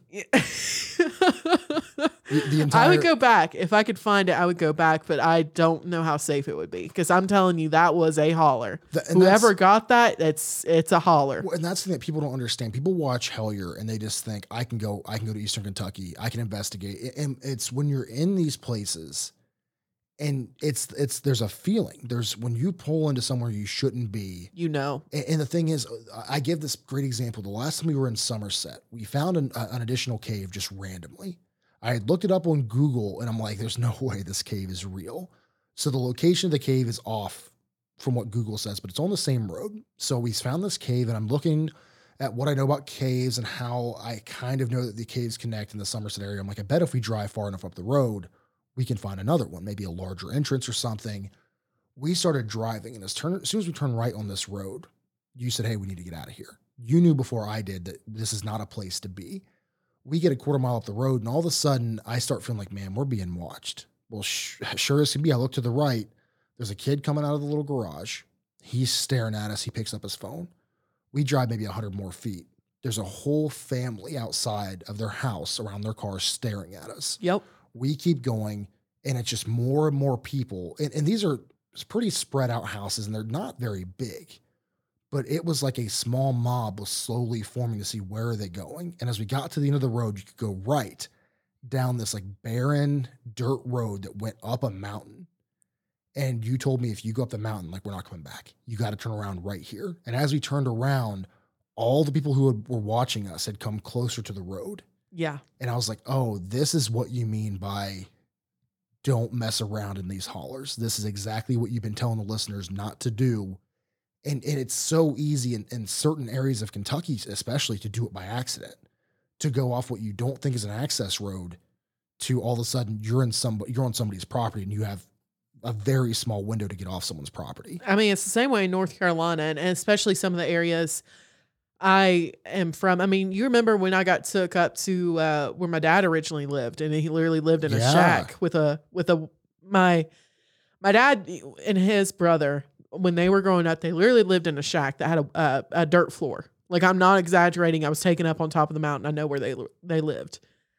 And this area was bad for drugs, bad for meth. I mean, it was a horrible area, but it had some of the prettiest scenery I've ever seen when it came to mountains. So they had these trailers, they had these shacks up there that they lived at. I still had some family up there. Couldn't talk to them because don't have too good family on that side, but yeah. I mean, I don't know. It's bad. I mean, if I hadn't been with my uncle at that time, I would not have been able to go up there safely. And even with him, he was like, "Hey, we can't go up here." And that's wild. But again, that speaks to the culture of the South in a way that people from like New York or Maine, not dogging those states, but places like that will never ever understand. Not with these guys, no. So before you get into the cryptids here, let's talk Max Patch. Let's talk Max Patch for a second. I don't want to go into the full story. Basically, what I wanted to do is tell our listeners, if you want some more high, strangest, and just unusual activity with North Carolina, I don't remember the title of the video. I know it has Max Patch in the name. We had one of the most bizarre experiences of my entire life in North Carolina. You didn't believe me. No. You didn't believe me when I told you about how weird it was. And it's not even UFOs. It's not Bigfoot. It's not all these things are happening. It was literally, you didn't believe that I lived in a weird area and that these weird things happened. We got lost from the place you were originally trying to take me to. Yeah. But as we're going up this hill, and again, I don't want to go into too many details because we have to talk about some of the crazy cryptid stories you have coming up for us. But all the alarms in my head were going off of this feels fake. The homes feel staged. Fake. It feels staged.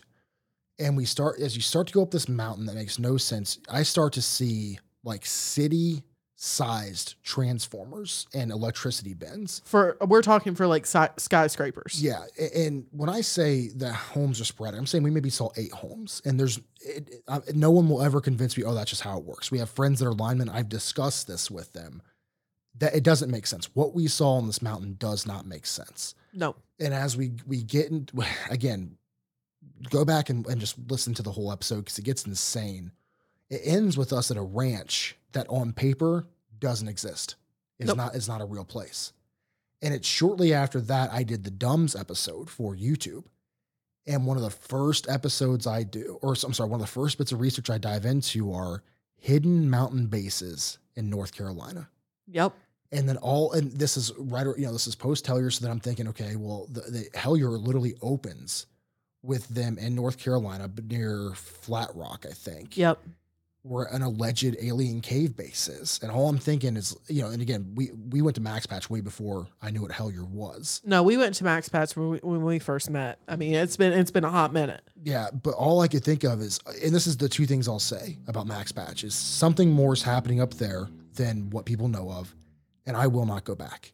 I don't even think I could get us back there. We went at night. Yeah, and we went a different route than you had gone because you'd been there the winter before with some friends. And I'd been to Max Patch more than just that. I've taken school field trips up there. I've been up to Purchase Knob, which was an entire research center that literally sells like truffles. It's one of the very rare places that can cultivate truffles, like the really expensive mushrooms. Yeah. I've been up there. I mean, I've been through these roads before, and I hadn't.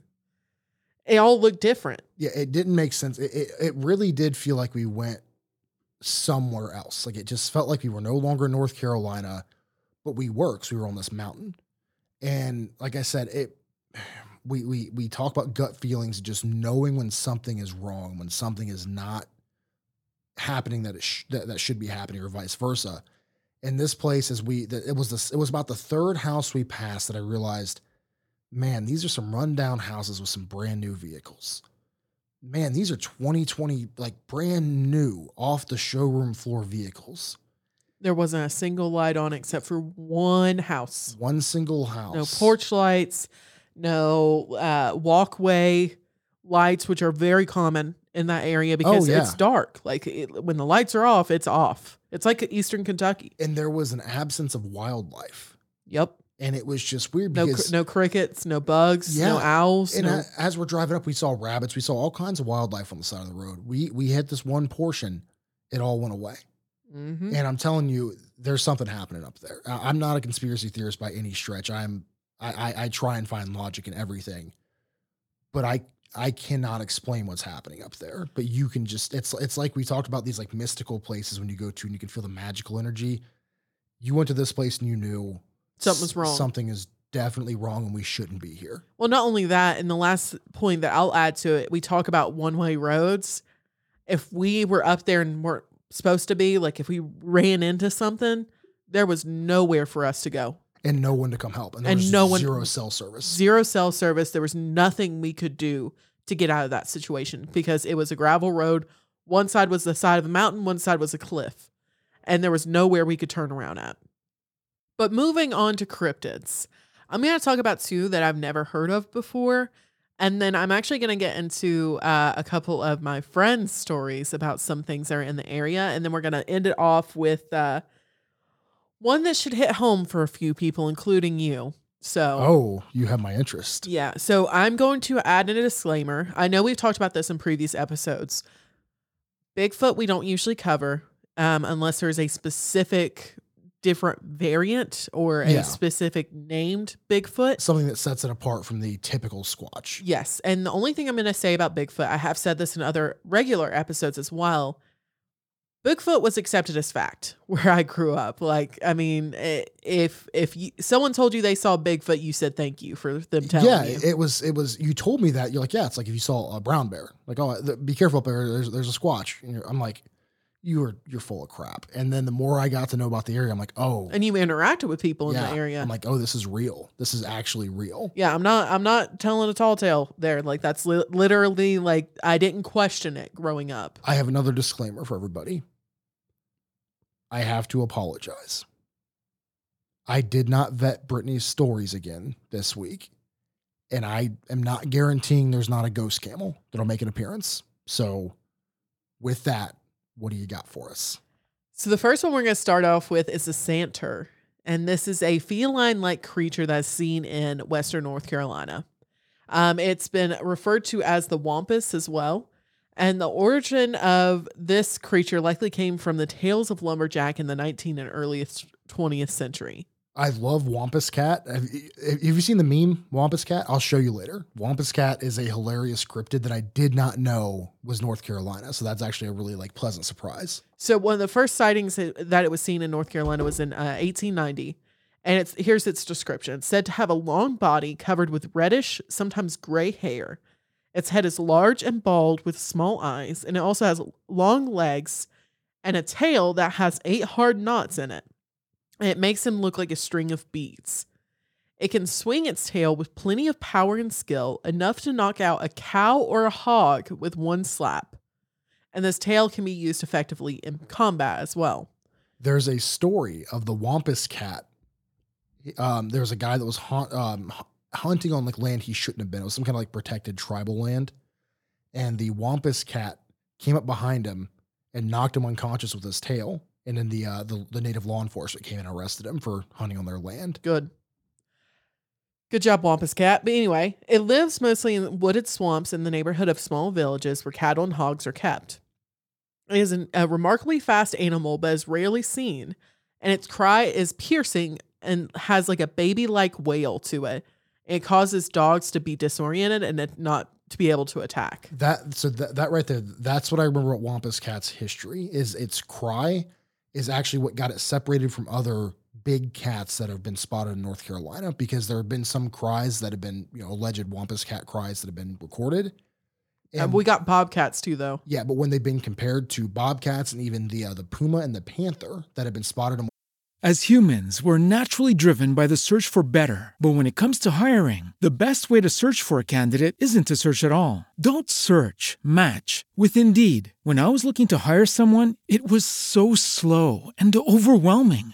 I wish I had used Indeed. If you need to hire, you need Indeed. Indeed is your matching and hiring platform with over 350 million global monthly visitors, according to Indeed data, and a matching engine that helps you find quality candidates fast. Ditch the busy work. Use Indeed for scheduling, screening, and messaging so you can connect with candidates faster. And Indeed doesn't just help you hire faster. 93% of employers agree Indeed delivers the highest quality matches compared to other job sites. according to a recent Indeed survey. And listeners of this show will get a $75 sponsored job credit to get your jobs more visibility at Indeed.com/podcast. That's Indeed.com/podcast. Terms and conditions apply. Judy was boring. Hello. Then Judy discovered ChumbaCasino.com. It's my little escape. Now Judy's the life of the party. Oh, baby, mama's bringing home the bacon. Whoa, take it easy, Judy. The Chumba life is for everybody. So go to ChumbaCasino.com and play over 100 casino-style games. Join today and play for free for your chance to redeem some serious prizes. ChumbaCasino.com. No purchase necessary. Void where prohibited by law. 18+ terms and conditions apply. See website for details. Western North Carolina, it's not even remotely close.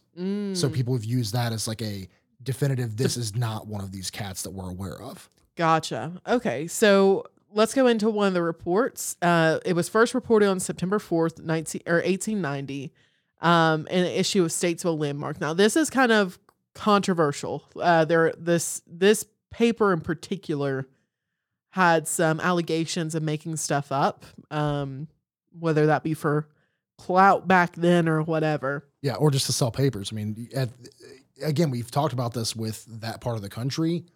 Newspapers were rare, especially at this time in history. So they had to be as interesting as possible to get someone to pay, because if not, you could just go talk to, Miss Brittany lives up the corner. She'll tell us the drama of the day. She'll tell us the whole story. Why do I need a paper? I can go to church and hear every bad thing that's happened to everyone in this town, ever. True. It's still true in modern day. Yeah. A police officer by the name of Mr. Fettle claimed to have shot at it while it was after a dog. Its tracks were said to have been seen the next morning. The Santa had also allegedly eaten 7 pigs and 15 cows. A hunting party was made to catch the creature, but it was neither seen nor heard. However, its tracks were found and said to have been 8 inches long and 4 inches wide. Its hind tracks were said to be similar to a bear's. That's a big cat. It's a big cat. So we go into another sighting. On March 17th, 1897, the Santa was sighted at Roaring River, where it was allegedly eating the cats around the area. On May 5th, 1897, the Santa of this area was suggested to be an escaped lynx from a circus that was exhibited the year prior. Why is it in the South that when something weird is happening, it's always the circus? It's always the circus. They tried to explain this with escaped circus monkeys were attacking the Sutton farmhouse over in Kelly. Yep. So in regards to the actual, some people say it's feline, but some people say it's not. There's actually some debate on what type of animal this is. Okay. But that's basically all I have for the Santa. I've never heard of it before, and I knew that we have a lot of big cats in North Carolina, so I just thought that was interesting. And the depiction of it is almost has like a mouse-like face. But with a long body. Where a lot of arguments came from, there was a Cartoon Network show. It might have been Adventure Time or it was another animated show that came around about that time that had a Wampus cat episode or a character in it. And people took the cartoon animated Wampus cat and applied that to places like the Cryptid Wiki. And then people began accepting it as fact. And I think that's where a lot of the debate about Wampus cat comes from. That's where a lot of the memes come from, is because it's like direct evidence of art imitating life and then life imitating art because people believed this animation. I mean, y'all are all wrong. This is actually just an escape Pokemon, so. It's actually an escape Pokemon. I don't know what you're talking about. This is clearly from the local zoo. The circus has nothing on the local zoo. Yeah, so the local zoo is actually on top of a weather balloon. You need to go enlist in the Air Force today. Right now. Right now. We just got a letter via OWL. I'm actually hired. Oh, God. Okay, so what else do you got for us? So I actually have another cat-like creature. It's called the Beast of Bladenboro. Bladenboro was actually, I believe, a small village, but it happened in Clarkton, North Carolina, and also happened in Bladenboro, North Carolina. Interesting. It refers to a creature who is responsible for a string of deaths in this area for animals in the winter of 1953 to 54. According to witnesses and trackers, it was likely a wildcat, but its identity was ultimately not definitively confirmed. According to the reports, the animal commonly crushed or decapitated its victims, which were mostly dogs. That is brutal. So I don't really want to talk about the actual stories. Yes, it's sad. Like it's very sad. These owners are very upset, or were very upset about how this went down. Yeah. But let's talk a little bit about its description. Okay. One local described the animal as about 4.5 feet long and bushy and resembling either a bear or a panther, while another person described it as small and noted there was a little one just like it running beside it. Another local described as hearing a strange noise like a baby crying. Now that right there is interesting. The baby crying, because, everyone take your shot.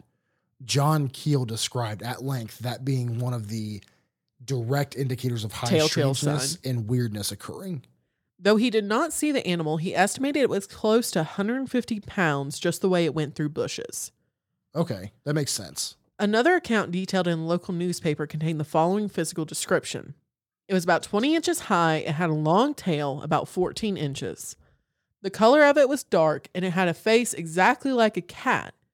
Only I ain't never seen a cat that big. It was just walking around stealthy and sneaky. See, now I could see locals saying, oh, this is a puma. This is a local cat that is sighted all over North Carolina. But from what the brief description you gave us, the display of vulgar violence does not sound like any of those creatures that we are aware of. I mean, the crushed skull, the decapitation, I don't know of very many animals in general that have the strength to do that. Because when I imagine dogs in North Carolina, I don't think like your Chihuahua that you brought up here. I don't think of, little baby dogs. I think big hound dogs or mastiffs that are large animals that can be used for hunting, tracking, and survival. Yeah. So ultimately, there ended up being an animal that was hit by a car. They had hunts to try and track down this animal. The animal that was hit by a car by a local farmer, they actually said it was spotted like a leopard. And I'm sorry. A guy named Bruce Souls from Tabor City was leaving Bladenboro when he hit a cat with his vehicle. It was spotted like a leopard, about 20 to 24 inches high, and weighed between 70 and 90 pounds. He took the cat home with him to Tabor City. Okay? That dude went home and stuffed that cat, and right now it's in his great-grandson's house, and his wife is telling him to get rid of it. I can guarantee you that's what happened. So, and then basically they had a bunch of cats, different types of cats, panthers, bobcats, that they ended up either trapping. They found in like bear traps that they killed to try and find this thing. But ultimately the deaths stopped, but there wasn't really an answer for why this creature was a little on the weird side when it came to the different types of cats. That is really wild. I love these like weird one-off stories that happened for 6-7 years and then just stopped. Yeah. It's not like Bigfoot who's, I got to be in the spotlight for a good 60, 70 years. Like, no, 6-7 years, I'll kill some dogs and I'm out of here. I got what I wanted. Exactly. You guys know who I am. You're never going to second guess my authority again in this part of North Carolina. Don't make me come back. Whereas Bigfoot's like, every couple months I'm going to pop up. Just make sure you guys know I'm still here. Yo, I'm Bigfoot. Bigfoot is the needy ex-girlfriend of the cryptid world. 100%. So let's get into a couple of firsthand accounts that I got from some of my girls from down in North Carolina. I'm excited for these because as you were getting them, we were on the couch downstairs. You looked at me like, I got some good stories for this week. And I'm like, from who? You're like, the girls. And I'm like, okay. All right. Let's see what we got going. So two of the girls I'm still friends with, and I've known them for years. They actually grew up on the reservation over in Cherokee. And they are part Native American as well as their family. So they know some stuff. They know some stuff when it comes to some weirdness that's happening in the mountains. So, I mean, I have one. I'll call. They're both A. So I'll call A1, A2. Okay. So A1's story. So literally all I remember is there was a screaming noise outside, and I looked outside when I lived in Crabtree when I was like 6 or 7. And I thought I saw a weird looking mountain lion, and my granny just looked at me and was like, oh, it's just a mountain lion. But then I remember her calling my aunt and telling her not to let anyone out of the house because she wasn't sure what was out there, but she didn't think it was any sort of animal. I do remember the mountain lion being hella palish and white colored. So that's A1's story. So let's dive into A2's story and then give a little background as well. Okay, perfect. Do you have anything to say about that? The pale mountain lion. So what's interesting about that is when I did the ABC video, the Alien Big Cat video on YouTube, this is early in the YouTube. Oh, by the way, if you guys want to go to YouTube, I put everything into playlists by cryptids, conspiracies, all that kind of stuff. So it's easier to find the topic you want to listen to. Yeah, but I did an Alien Big Cat video, and there was one, this is in Yorkshire, England, I believe. Mm-hmm. There was a large white cat that was spotted, and it was literally like people were shooting, they were out hunting, they would injure an animal, and this cat would take down the animal and then take it away from the hunters. Oh my God. So that's really, really interesting. So let's go on to A2's story. I remember when I lived in Cherokee on the res, my cousins and I would try to sneak out at night. My uncle next door would always know, and he would hide and jump scare us when we would pass his house to make us run back home. I didn't know it at the time, but he told me years later they didn't want the kids to wander around the mountain because you never knew what you were passing. What you would think would be deers or bears would be something else. Never saw anything else myself, though. So, I mean, that's clearly talking about like skinwalkers and stuff, right? Yes. So that's actually what we're going to get. They gave a little background of what they heard growing up. So that's why I'm kind of going to touch on skinwalkers. I know we've addressed that before. I've actually gotten this from them and their grandparents, and I've heard this from them directly. So we're going to talk about skinwalkers a little bit here. Okay, perfect. I think skinwalkers were adopted by the Navajo Nation, but Cherokee Nation don't talk about it out loud. They just close the doors and windows and go about their business. That's the one reoccurring thing that I know is you don't talk about it. Because if you talk about it, you're inviting it. You don't want to potentially welcome it into your home. Exactly. They used to be of Native Nation before they took a turn. A1 said, I remember my granny told me not to go outside and not to look outside and not to go outside and stay away from the doors. I had to, and then A1 sent a book, and I'll read the title of the book, which is very interesting that her granny gave her this book. And I said, did it sound like anything? I was asking A1. She said, to me, it sounded like a little girl screaming, but I was also pretty young. Yeah. So then A2 talked about the skinwalker subject and said they used to be like people, so they copy sounds of other people. It's to lure you in. I also remember A1 said, I also remember my granny asking if any of the kids were outside when she called my aunt, making sure everyone was safe in that story. That's very interesting. A2 said they used to be medicine men who took a turn on the darker side of healing. They were basically witches, which isn't a good thing in the nations. They could take you acknowledging them as a window to come to you. That's why it's important to close everything and avoid acknowledging it again. For some people, it could literally be a call for help. Or for younger children, a friend who could get hurt. It's said that skinwalkers know what you are talking about them.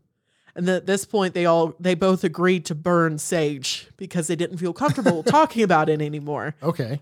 But the book that A1 was actually given by her grandmother is called Cherokee History, Myths, and Sacred Formulas by James Mooney. And so I'm actually going to pick that up. Yeah, that's... First off, thank you for both of them, because we really dance around a lot of the Native American lore and the stories and the legends. I've heard a lot of this growing up, but I didn't hear it from my grandmother, if that makes sense. So I have to be very careful about what I say. Yeah, because we both want to be respectful, but we also don't want to get it wrong, because there are so many people who have just...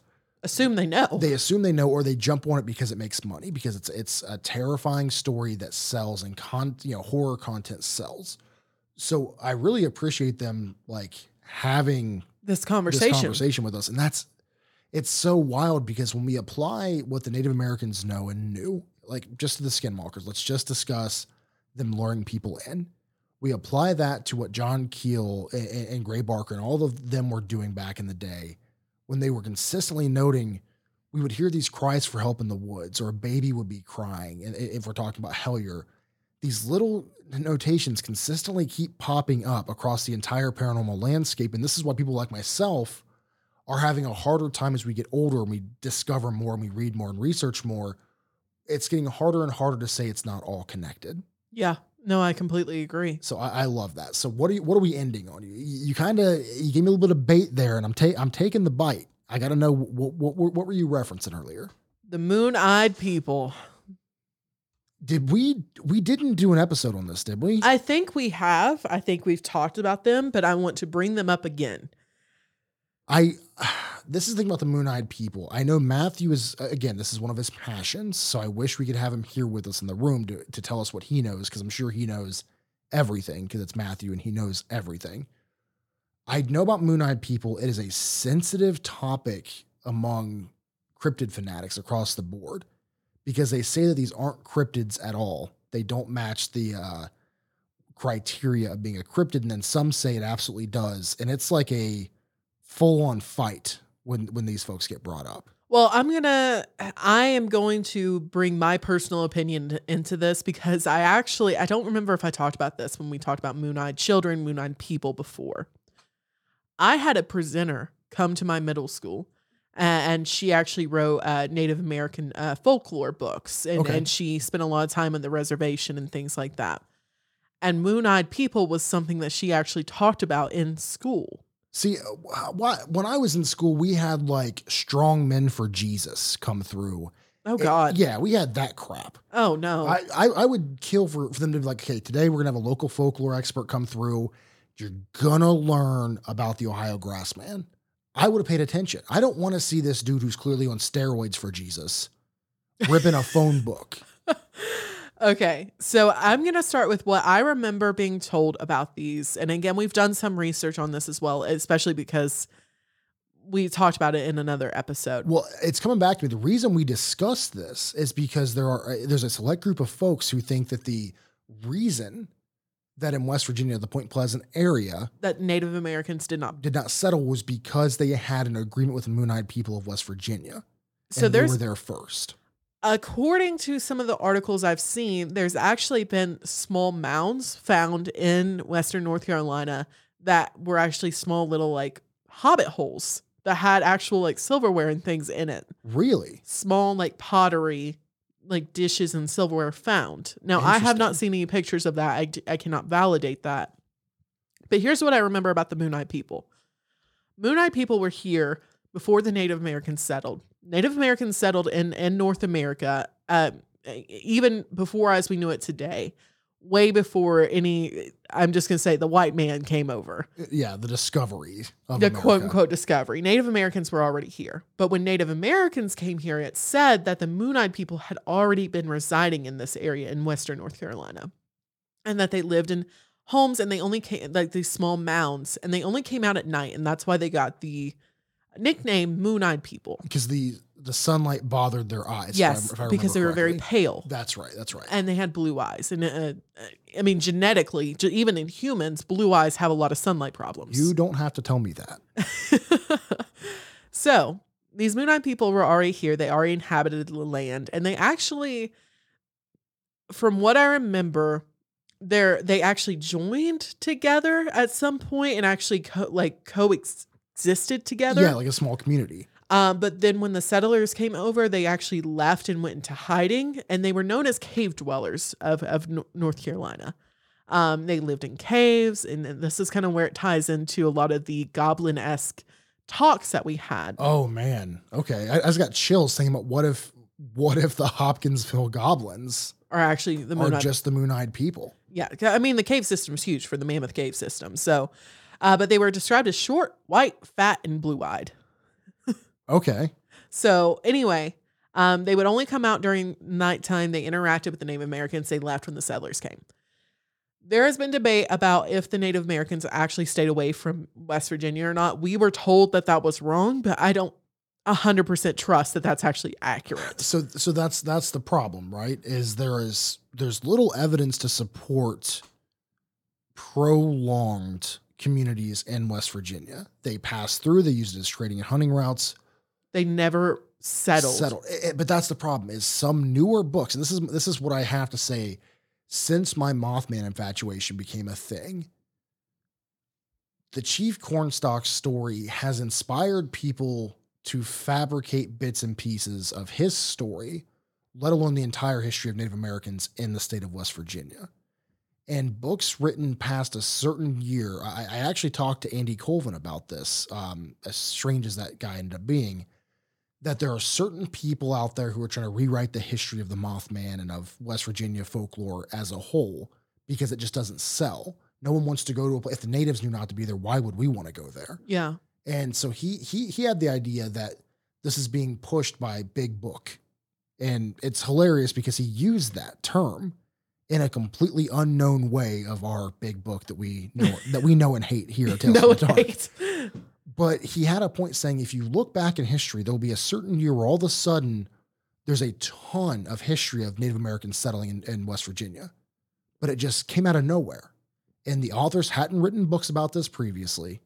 And I hate that. And it's very odd. And again, I can't definitively say this because I don't know enough about it, but I will say that the Moon-Eyed people of West Virginia is one of the most popular folk stories and tales told in that state, especially the more rural parts of West Virginia. So I know you referenced mounds and then living in like hobbit hole like structures. The mound builders as a whole, the mounds of all basically North America in general, depending on what part of the country you are attributed to different groups of people. Are there any other structures that like can be seen today or anything like that?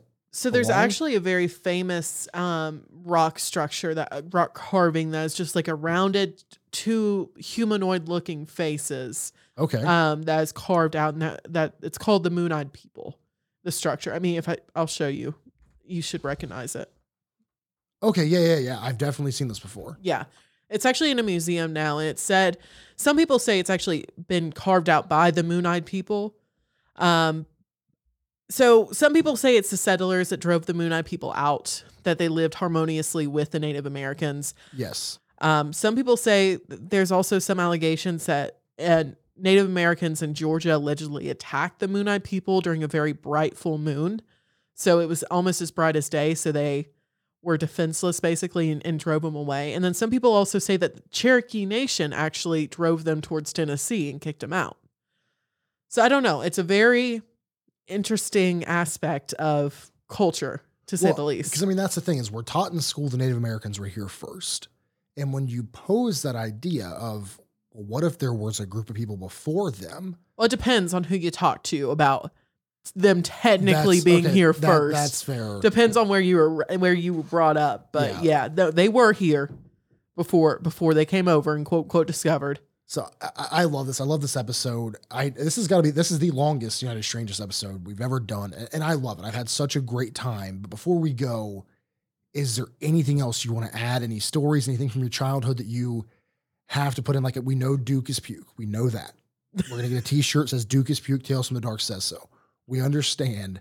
Is there any other departing knowledge about North Carolina that you want to pass on apart from Asheville's a terrible place, Biltmore's terrible and scary, Duke is puke? No, not really. Just, if this ends up turning into, you guys are looking for high strangeness in this area, just please be careful.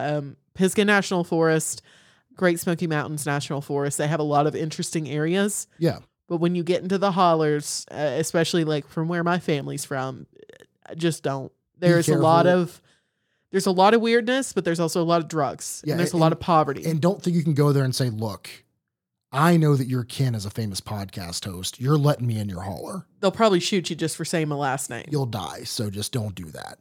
So with that being said, Miss Brittany, thank you so much for all the insight. I couldn't have done this episode without you and done it to this caliber. So seriously, thank you for all the childhood stories and having to think back on times that weren't always as great.